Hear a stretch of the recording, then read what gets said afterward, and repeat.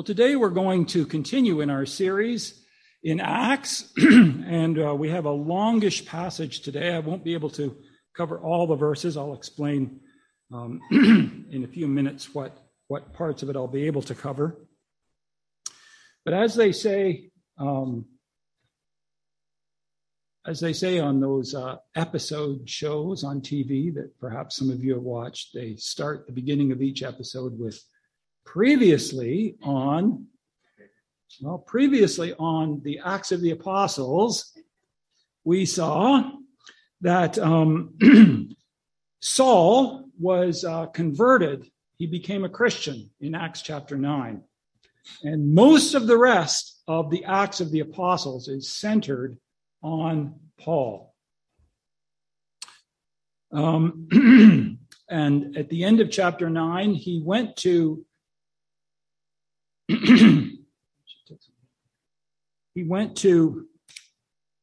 was in Jerusalem. This was a tricky moment because he had been persecuting the church in Jerusalem, and now he was coming to them supposedly as a Christian, and so he needed some kind of credentials or vouching or something like that. Well, Barnabas vouched for him, and he was ultimately accepted into the church. They believed his testimony, which was a true testimony. And then he was sent off to Tarsus. Now, he was born and raised in Tarsus. We're going to see where Tarsus is in a moment. But he went back to his hometown for a time after he became a Christian. And I think there was probably a time of development there. We have some further clues to the years that intervened between his conversion and when he actually started on his various missionary journeys in the book of Galatians. And we can perhaps look at that at some point, but not today. Next time we see him in Acts is in chapter 11, and that was what we were looking at last week. And this talked about the founding of the Syrian Antioch church. So this was really the first church that was outside of the area of Israel. It was in Syria. We'll see that on a map shortly as well. The gospel was going out. Remember, I talked about the book of Acts being like a river, and it starts out with the little stream. Well, the river was growing, and the disciples, the apostles in Jerusalem had heard that there were Gentile Christians up in Syrian Antioch, and so they thought it wise to send some more seasoned Christians to go and help them. And so it was Barnabas that was asked to go and investigate. He did that. He was pleased. He sent back a good report. And then he sent a letter to Tarsus asking Paul to come from Tarsus and join them. So Paul had been in Tarsus and came and joined them in Syrian Antioch. And they worked together for about a year, building up the church in Syrian Antioch. And it became a really good, solid group of Christians there. And at the end of chapter 11, we read there about the fact that they understood the heart of the Lord in caring for the poor, because there was famine in the land at that time, and they sent some relief down to south to Jerusalem. And when they came back from that time, Paul and Barnabas took this down to Jerusalem. When they came back from that, they brought John Mark with them. And we've already met John Mark in an earlier chapter. I won't go over that, but they brought John Mark back with them, promising young man, and they, I guess, suggested to him, maybe you want to come and help out with this work in Syrian Antioch. And so they brought him back with them, and that was significant for this first missionary journey. So So we begin today at the beginning of chapter 13 with the events that in just a few verses we're going to describe how Paul and Barnabas started on Paul's missionary journey, first missionary journey. Now the action here takes place primarily in 5 locations. What I'm going to do is show you, here's a map of the Mediterranean, just to give us context. We can see Spain and France here, and Italy down here. Everybody can see my big red pointer, right? Here's Greece over here. Here's Turkey. So all this is Asia here. This is Europe up here. There's Istanbul, where George and Donna are. And then coming down the east of the Mediterranean Sea, we have Syria, and then Lebanon and Israel, Sinai Peninsula, and Egypt down here. So now the first missionary journey of Paul took place right around here, around this sort of northeast corner of the Mediterranean Sea. So if we zoom in on that, you may have a map like this in your Bible that shows this shows the 4 missionary journeys of Paul. When you include the last trip that he took to Rome as a missionary journey, there's 4. But these maps are messy. It's hard to sort of make it out. They're color-coded. But let's just focus on the first missionary journey, which is now zoomed in. And it's just in that upper corner here of the northeast corner of the Mediterranean Sea. Now here's Syrian Antioch. So Syria's here. Syrian Antioch is this place. It's actually right here. It's a little bit in from the coast. It currently, it's part of Turkey, modern day Turkey, although it was Syria back then. And that's where that church was. Jerusalem, there's Sidon and Tyre down there. Jerusalem's a little bit, actually I can go back. Whoops. Hitting buttons too fast here. Go back one more, you can see Tyre and Sidon, and Jerusalem's down here. So the gospel started here, Jerusalem, and then Judea, Samaria, and then to all the world. So here's where it starts, and here's the places where the action really takes place. There's 4 places. We're going to see some things happening in Paphos here in Cyprus, and then over here in another Antioch. This is a different Antioch. It's in the state of Pisidia, so it's typically called Pisidian Antioch, and then Iconium, Lystra, and Derbe. So that's 5 places, but there's 4 in this Anatolian Peninsula, it's called, or Turkey, modern day Turkey. Here, by the way, are the provinces of Galatia, Cappadocia, Asia, and Bithynia. That's what Peter addresses at the beginning of his letter. Saints of the dispersion in those 4 places. So that's what the first journey looks like. Now, what I'm going to do is I'm going to leave that map up so that as we go through this, you can just keep glancing at the map, and you'll see where we are. So let's read. This is chapter 13. Now there were in the church at Antioch prophets and teachers: Barnabas, Simeon, who was called Niger, Lucius of Cyrene, Manaen, a member of the court of Herod the Tetrarch, and Saul. So I guess these were the leading men in that church, 5 prominent men, and it includes Barnabas and Saul. Notice that he's still called Saul here. And while they were worshiping the Lord and fasting, the Holy Spirit said, "Set apart from me Barnabas and Saul for the work to which I have called them." We're not told how this actually happened, how the Holy Spirit actually said this, whether it was something that happened in their heads, or there was a voice that they heard, or they had a dream. And then on Saturday night, and they came to church on Sunday, and they talked about the dream. We're not told precisely how it happened, but the Lord did speak to them very directly, and And presumably it was to all of them, and said very clearly, set them apart. I've called them to a work. And then it says, after fasting and praying, they laid their hands on them and sent them off. And that was it. So presumably this was a public act that they did in the assembly. And we often do that here, don't we? When we send people out, many of you have been here when we've done that. We've gathered the elders at the front, and we've brought people and we've commended them to the work of the Lord in a different place, sometimes in this country, sometimes in other countries. We are patternists here.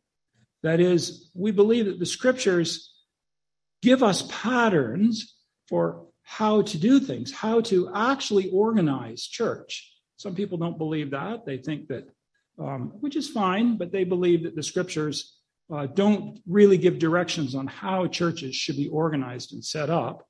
And so they choose a way, sometimes good ways, sometimes bad ways. But we believe as patternists that the scriptures give a pattern for how the church should operate.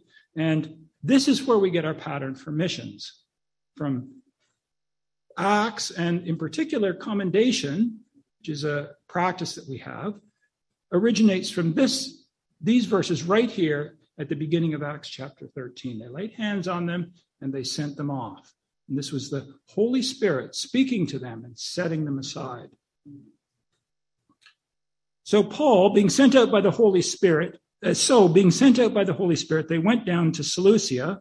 You can see that Seleucia on the map is just the closest port town there to Antioch. And they got on a ship and they sailed to Cyprus. Now, Cyprus, why did they go to Cyprus first? Did the Lord tell them to go to Cyprus? Did he direct them? He seems to have given direction. Paul asked for direction later on in Acts because he wanted to head across he really wanted to go up here into the whole Greek peninsula here. And the Lord prevented him for a certain amount of time before he went up there. So there does seem to be some guidance by the Holy Spirit. But it may also have been a practical thing. Barnabas was actually from Cyprus. That was where he grew up. And so maybe it made sense for them. It was fairly close land after getting in the ship. And so they went to Cyprus. They arrived at Salamis. That's modern day Famagusta. In the Turkish part of Cyprus. You know that Cyprus nowadays is split into two parts. Half of it is claimed by Turkey and half of it is claimed by Greece. And there's bitterness between the two sides to this day. But it was all of one piece back then. So Famagusta or Salamis is where they landed, and they did an overseas journey. I looked up the distance for that. It was something like 80 miles or something. So it was a significant land journey to get down to Paphos. And some very interesting things happened in Paphos. They had gone through the whole island as far as Paphos, presumably preaching the gospel as they went. They came upon a certain magician, a Jewish false prophet named Bar-Jesus. So, yes, I wrote it in my notes here. It's 120 miles from Salamis to Paphos.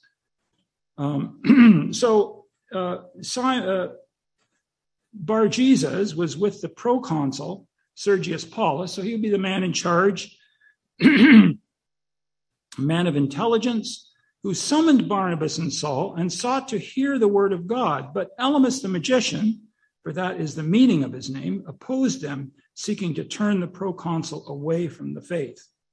So there's two people here mentioned, Sergius Paulus, who's an intelligent man. He's a man of power, and he's a seeker.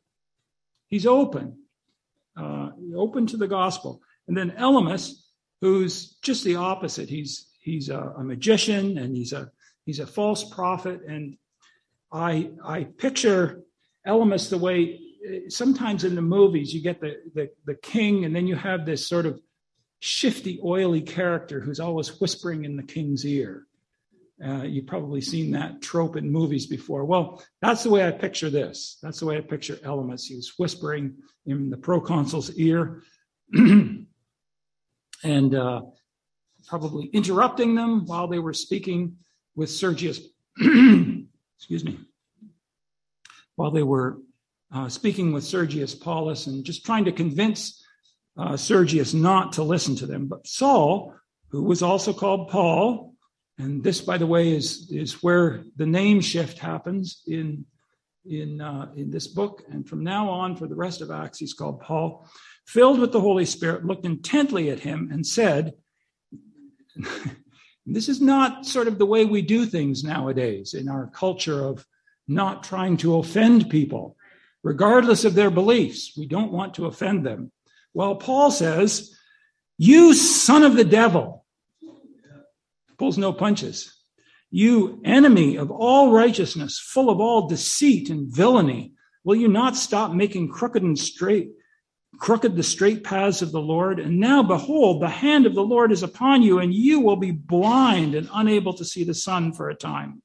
And immediately mist and darkness fell upon him, and he went about seeking people to lead him by the hand. And then the proconsul believed when he saw what had occurred, for he was astonished at the teaching of the Lord. So he was partly convinced by Paul's power that the Lord had given him to make Elymas blind, but he was also convinced by the words.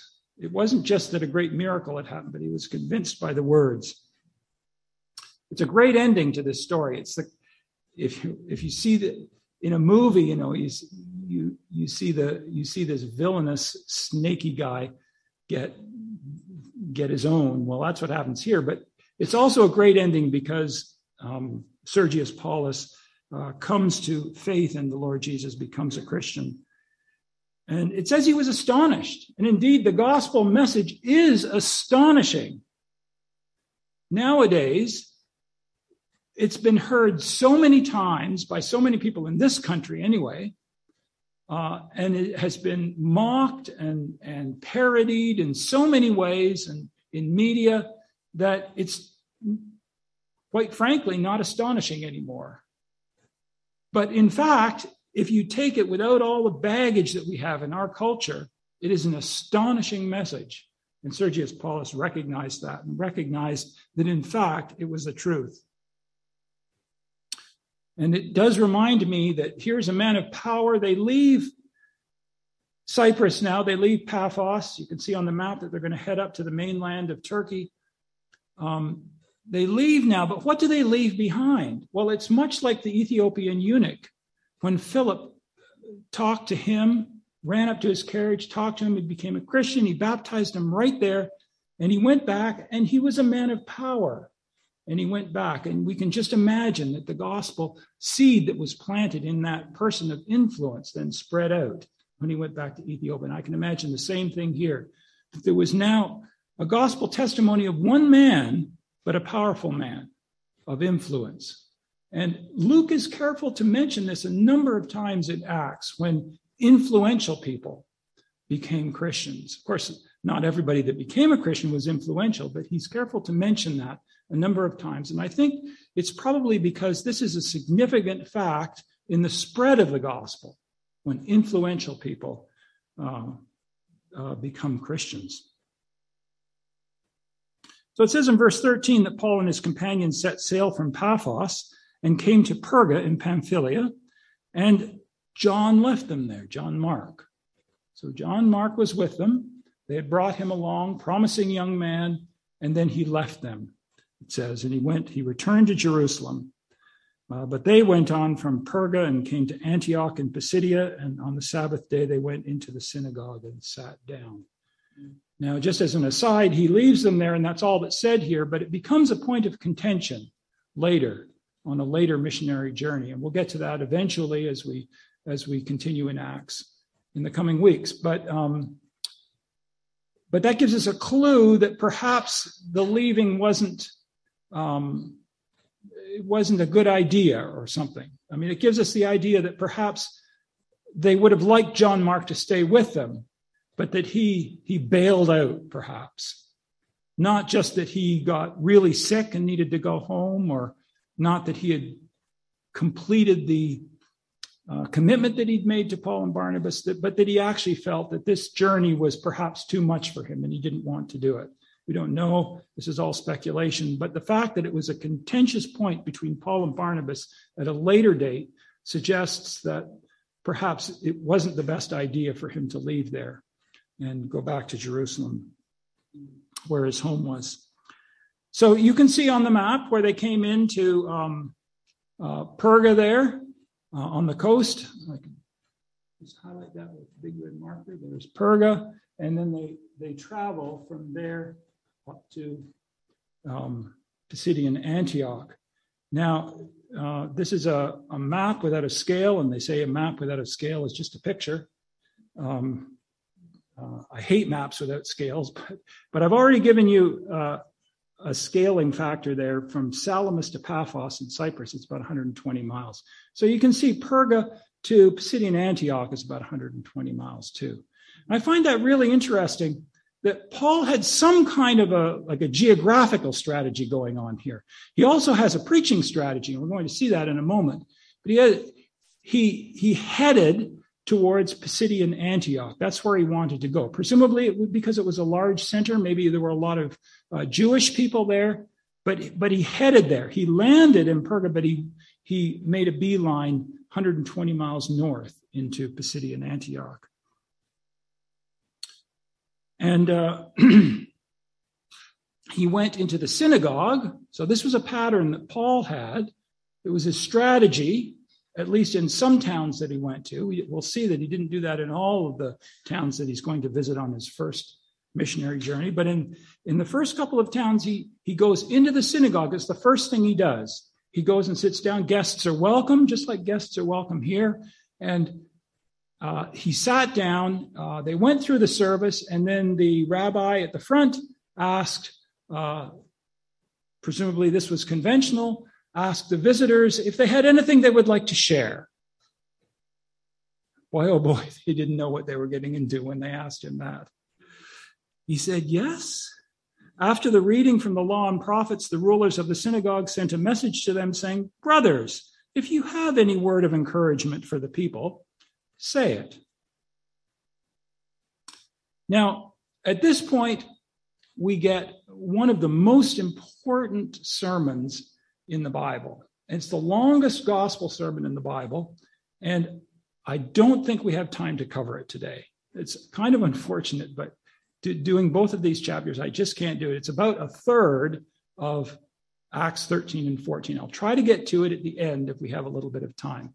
But what I would like you to do this afternoon, just take a few minutes out of your afternoon and read through this sermon. It goes from verses 16 to 41.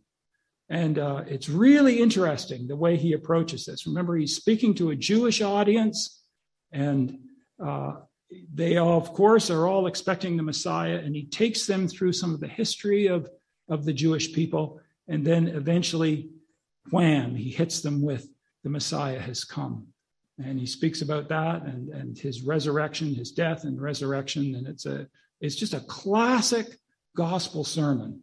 And presumably, Luke is recording it in such detail because it is important to understand how Paul got this message out. And presumably, Paul preached the same message or variants of it in many places that he went. But we only get the full sermon here in Acts chapter 13 and verses 16 to 41. So with your permission, we'll skip down to verse 42 at the end of the sermon. As they went out, the people begged that these things might be told them the next Sabbath. Isn't that an interesting verse? They came and half of them were asleep that morning. They'd been up late on Friday night, and they were just like us. You know, we come to church, we drag our bodies in here, and some of us are alert and some of us are sleeping. I'm sometimes tired, and we come in and oh yeah, we've got visitors, the visitor, Paul, stood up and he preached a sermon. And by the end of it, they were saying, come back next week, please come back and preach the whole thing again. We want to hear the whole thing again. They were so excited by it. And just like Sergius Paulus, they were astonished at what they were hearing. This is the first time we've heard this. These were events that had just happened a few years before in and around Jerusalem. And now they were hearing about it. And they were hearing that the Messiah had come, but in a completely unexpected way. And they were hearing evidence of it. They were hearing the proofs that he was the Messiah. And they were excited and they wanted to know more. And so they asked them to come back again. And after the meeting of the synagogue broke up, many Jews and devout converts to Judaism followed Paul and Barnabas, who, as they spoke with them, urged them to continue in the grace of God. And so there were a number of people that were starting to receive the gospel, receive the testimony, and respond to it and believe who Christ was and what their relationship to God was, and believe in the whole message of the need for repentance and turning to Christ and the solution, the one and only solution that God offers to that.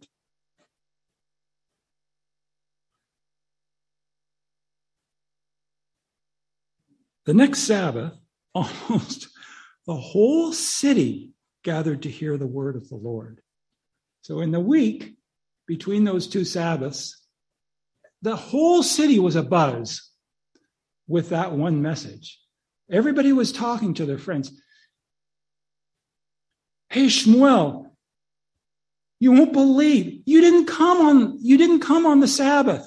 You didn't come to synagogue. You missed the most amazing sermon. He's coming back next Saturday. You must come and listen to him. And Shmuel goes and talks to Moshe, and Moshe talks to Saul, and they all talk, and the word spreads like the grapevine through the whole city, and practically the whole city shows up. And they have to set up outside monitors, TV monitors, so that they can bring in the TV cameras, and the TV crews are there. Well, of course, that's not true, but it was a very exciting time. Almost the whole city showed up. And it says in verse 45, when the Jews saw the crowd, they were filled with jealousy and began to contradict what was spoken by Paul, reviling him. So I'm trying to imagine why they were jealous. It doesn't tell us, but I think the reason is obvious. They'd been a Jewish community there in Pisidian Antioch for probably many years, many decades. And there had been some converts to Judaism, perhaps, over that time, but they were a small congregation, perhaps. And nothing they said seemed to convince people that the Yahweh was the one true God. And suddenly, in 1 week, everybody's coming to the synagogue. Everybody's going to be there. And they were just jealous of that message. So they were contradicting Paul and even reviling him. And Paul and Barnabas spoke out boldly, saying it was necessary that the word of God be spoken first to you. Now he's speaking directly to these Jewish leaders in the synagogue. It was necessary that the word first be spoken to you. Why was it necessary, by the way? Jerusalem, Judea, Samaria, and the rest of the world. Gospel started with the Jews. Paul went to the Jews, first of all. Since you thrust it aside and judge yourselves unworthy of eternal life, notice that little twist there. Judge yourselves unworthy, that's what you're doing. Behold, we are turning to the Gentiles. For so the Lord has commanded us, saying, I have made you a light for the Gentiles, that you may bring salvation to the ends of the earth. Repeating those words that the Lord had given when he just before his ascension, to the ends of the earth, he said, to take the gospel to the ends of the earth. Paul repeats that little phrase there. This is a real turning point in the narrative of Acts. We are turning to the Gentiles. Just think of that. The river now heading for the Jewish people, Judea and Jerusalem. And now we had seen some Gentile converts, but now it's going to be a flood as the river widens out and encompasses the Gentiles, which is what? The rest of the world. It's the rest of the world. We turn to the Gentiles. Big turning point right here. When the Gentiles heard this, they began rejoicing and glorifying the word of the Lord. And as many as were appointed to eternal life believed. A little bit of a thing there about predestination. And the word of the Lord was spreading throughout the whole region. So it wasn't just Pisidian Antioch. You can see Paul's geographical strategy here. He goes to this important center. There's a Jewish congregation there. He starts in the Jewish congregation. But as soon as this happens and they start to see converts, it spreads out from there. And it's spreading out into the surrounding regions. Great place to start, Pisidian Antioch, rather than maybe some tiny little village somewhere. But the Jews incited the devout women of high standing and the leading men of the city, stirred up persecution against Paul and Barnabas, and drove them out of their district. But they shook off the dust from their feet against them and went to Iconium, and the disciples were filled with joy and with the Holy Spirit. So, persecution, they kick them out of the town, they drive them out of the town, but Paul and Barnabas leave with joy in their hearts. And why is that? Why are they leaving with joy? Well, what are they leaving behind? This was not a failure, them being there. There's a whole kernel of Christians there. And those Christians are reaching out to other people, and it's spreading to the whole area. And they can walk away from that town, that city. They can walk away happy at what the Lord is doing. The Holy Spirit is at work there. They're just the messengers, but the Holy Spirit is at work.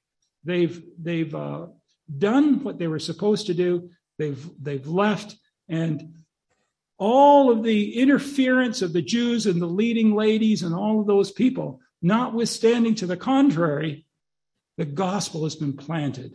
The seed has been planted, and the church is going to grow, and God is going to build his church in Pisidian Antioch, and the gates of hell will not prevail against it. Chapter 14, verse 1. Now at Iconium they entered together into the Jewish synagogue. Same strategy. Now let's just look at Iconium there. Big red pointer up. There's Pisidian Antioch. There's Iconium. Looks to be a little less than the distance from Salamis to Paphos, so maybe it's 100 miles. He travels 100 miles. It's all over land, no cars. And he spoke in such a way that a great number of both Jews and Greeks believed. Probably the same message or some variant of it that he spoke in Pisidian Antioch. But the unbelieving Jews stirred up the Gentiles and poisoned their minds against the brothers. I just make one note here that they said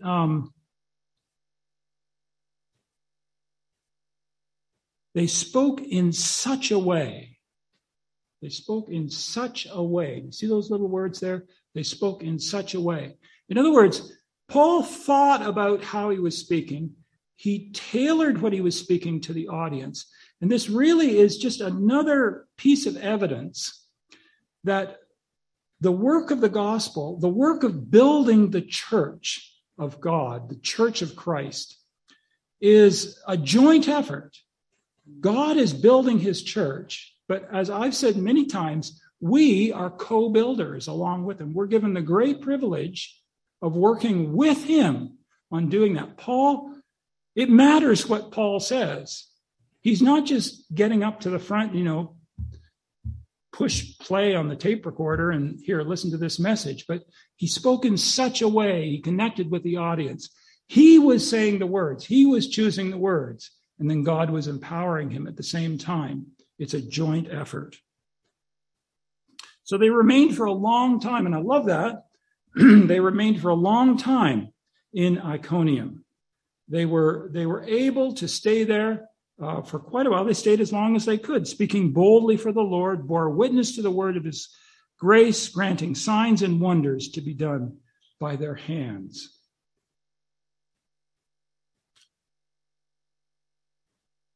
Now again, this is co-building because God is empowering them. So it comes from God. It's not just all us. It's God as well. God is empowering them. It's a joint effort. But the people of the city were divided, just like in Antioch. Some sided with the Jews, some with the apostles. When an attempt was made by both Gentiles and Jews with their rulers to mistreat them and to stone them, they learned of it and fled to Lystra and Derbe, cities of Lycaonia, and to the surrounding country. And there they continued to preach the gospel. And once again, we see that the gospel is divisive. It was divisive in Pisidian Antioch. It's divisive here because it's the truth. And you either have to accept it or you have to reject it. You can't stay in between because it's the truth. It's not just some nice little platitude that you can say, well, yeah, I like that. I don't really have an opinion on that. You have to have an opinion. If you don't accept the gospel, you reject it. It's divisive. And those who don't accept it, they see what the consequences are and of the people who have accepted it, and they don't want it. They don't want it there. And so they kicked Paul and Barnabas out. And they moved on from there to Lystra. Now you can see on the map, our little map here, that Iconium and Lystra are quite close together. There's Iconium. Oh, there's Iconium and there's Lystra right there. So it's fairly close. They go over to Lystra. And the fact that it's close actually has some consequences. At Lystra, there was a man sitting who could not use his feet.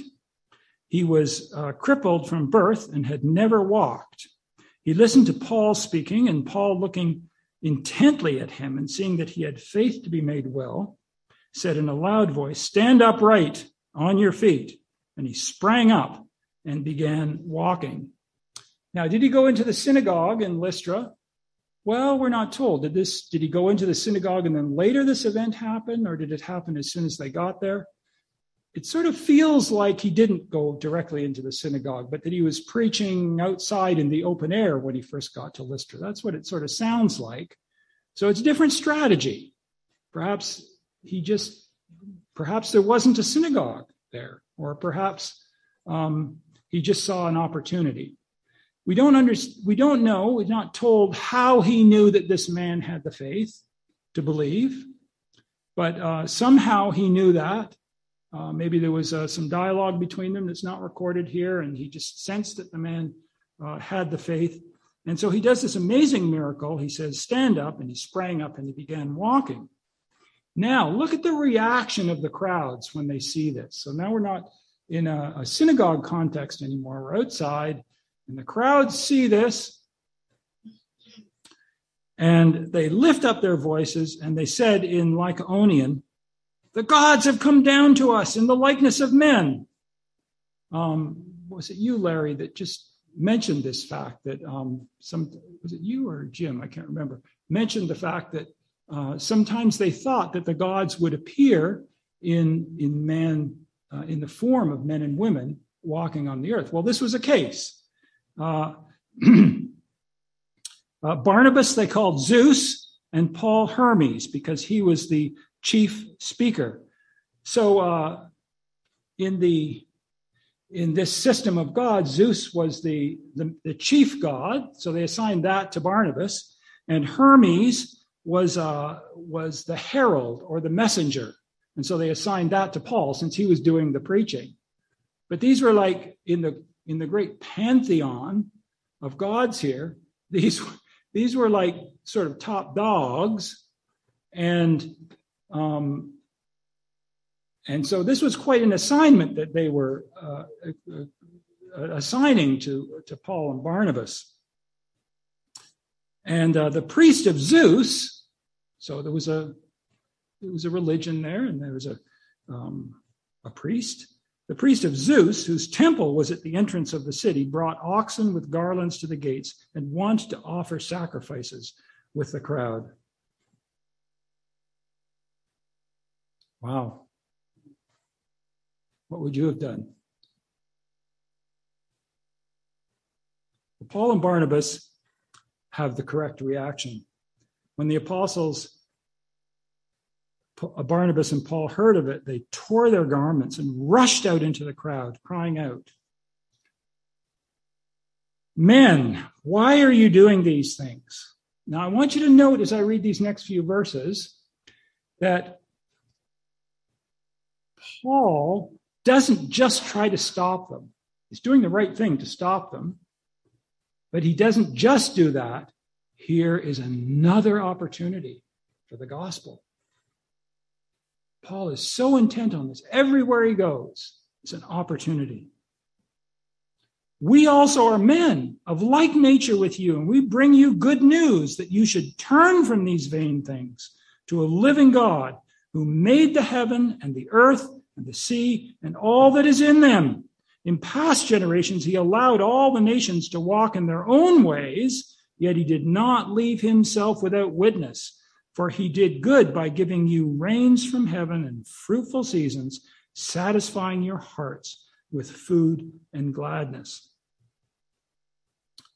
Well, we could talk for a while about this. This is what's usually referred to as common grace. All the good things on the earth are shared by all the people on the earth, whether they believe in God or not. All the good things are here, and that's God's common grace to all of mankind. But his special grace is to those who believe in his Son, the Lord Jesus Christ. And he's telling them, all these good things that you have, they don't come from Zeus or the other gods in your pantheon. They don't come from there. They come from the one true God. And he's allowed you to do these. He's allowed you to turn away from him. But these things come from God. Notice that he doesn't even bring Christ into this because he's trying to get them to first base. They're not even close. The Jews at least believed in Yahweh, the one true God, but they didn't even believe in that. So it wasn't appropriate at that instant to talk about the full message of the gospel. He needed to get them to first base. And even with these words, they scarcely restrained the people from offering sacrifice to them. That was a really close call. But Jews came from Antioch and Iconium, and having persuaded the crowds, they stoned Paul and dragged him out of the city, supposing that he was dead. But when the disciples gathered about him, he rose up and entered the city, and on the next day he went on with Barnabas to Derbe. So it sounds like he was only in Lystra for a short amount of time. He didn't really get a purchase there. There was just this one episode. And then he had been in Antioch. He had been in Iconium. And his detractors in both of these places now came to Lystra. I mean, they made that journey. This was like 50 miles to get to Iconium, and then another 10 or so or 15 miles to get to Lystra. I mean, they really worked hard to get him kicked out of Lystra. And so he couldn't last there very long. And he went on to Derbe. When they had preached the gospel to that city and had made many disciples, so very successful in Derbe, they returned to Lystra and to Iconium and to Antioch. Derbe is I believe, the only place in all of Paul's journeys where there's no persecution mentioned. Isn't that interesting? I mean, it's just this one little thing here. Maybe it's because it's so terse and such a brief summary that Luke doesn't bother talking about persecution. But maybe there was no persecution there. It was a lovely time they had in Derbe. And Derbe was what? It looks like another 30 miles away from Lystra. And then they returned. Now, this is really important. They returned to Lystra and Iconium and Antioch. So they went back the way they'd come. And you can see that on the map here. See the arrows going back, sort of retracing their steps. strengthening the souls of the disciples, encouraging them to continue in the faith, and saying that through many tribulations we must enter the kingdom of God. This was an important part of his message, was the persecutions that were inevitable in making this decision to follow the Lord. And when they had appointed elders for them in every church with prayer and fasting, they committed them to the Lord in whom they had believed. Now you'll notice on this map that the distance from Derbe to Tarsus is not that great. So Paul, after his successful time in Derbe, might have reasoned, Barnabas, let's go overland back to our home assembly in Syrian Antioch. It's not that far, and we're most of the way there already. It's maybe, I actually looked it up on the map with Google Maps, and it's not that long a journey from Derbe to Tarsus. Those have different names nowadays. He could have done that, but that's not the choice that he made. And this is Paul's heart. His heart wasn't just in proclaiming the gospel, but it was in making disciples. And that's the Great Commission. Make disciples. Paul went back. He went back to each of these places. He strengthened the churches and he helped them pick elders. And he taught some more and encouraged them. And he was real with them. He told them there will be persecutions, but stick with it because this is the truth. This is the important stuff in life. And he went back that way, all the way back. It says they passed through Pisidia and came to Pamphylia. And when they had spoken the word in Perga, that's right on the coast there, they went down to Attalia, and from there they sailed to Antioch. So they didn't stop. You can see that in the map too, that they didn't go through Cyprus. They just went straight back to Cilicia and then up to Antioch, where they had been commended to the grace of God for the work that they had fulfilled. And now we finish up with these two verses in chapter 14. When they arrived and gathered the church together, they declared all that God had done with them and how he had opened a door of faith to the Gentiles. And they remained no little time with the disciples. They gave their missionary report. It was the first missionary report. We had a real tradition here, didn't we? For many, many years, every month we would have a missionary report. And that's where the pattern of missionary reports came from. When Paul and Barnabas got home, they reported on their journey. Now, can you imagine coming on Wednesday night to Syrian Antioch to the missionary meeting? I'm sure it probably happened when they met on Sunday. And hearing from Paul and Barnabas and hearing those stories, can you imagine that? It would have been so exciting to hear about it. And I think the really important part of what Paul and Barnabas were saying here was that the Lord had opened a door of faith to the Gentiles. Just think about that message being given to that church there. What a privileged position they were in to hear the first missionary report and to hear about what the Lord was doing and just expanding their minds. And they would just be encouraged to imagine that if the gospel is open to all the Gentiles, the world is full of Gentiles. Think of the broad fields. And they would perhaps think back to when the Lord said the fields are white unto harvest. And now the harvest seems huge and wonderful and spreading over the whole world. That would have been a wonderful meeting to be at, to hear that missionary report. So we don't obviously have time to go through that sermon. I encourage you to read it this afternoon in Acts chapter 13. It's a great sermon. It's classic. It's beautifully constructed. And I'm sure it was just stunning to be at that. Let's as we close in prayer, let's just remember again what an amazing experience this was to be part of the initial gospel testimony, to see these things happening, these miracles, and many people coming to the Lord, and the wonderful message of the gospel, people were just astonished by. It was a great thing, and may that encourage us in our own testimony to those around us.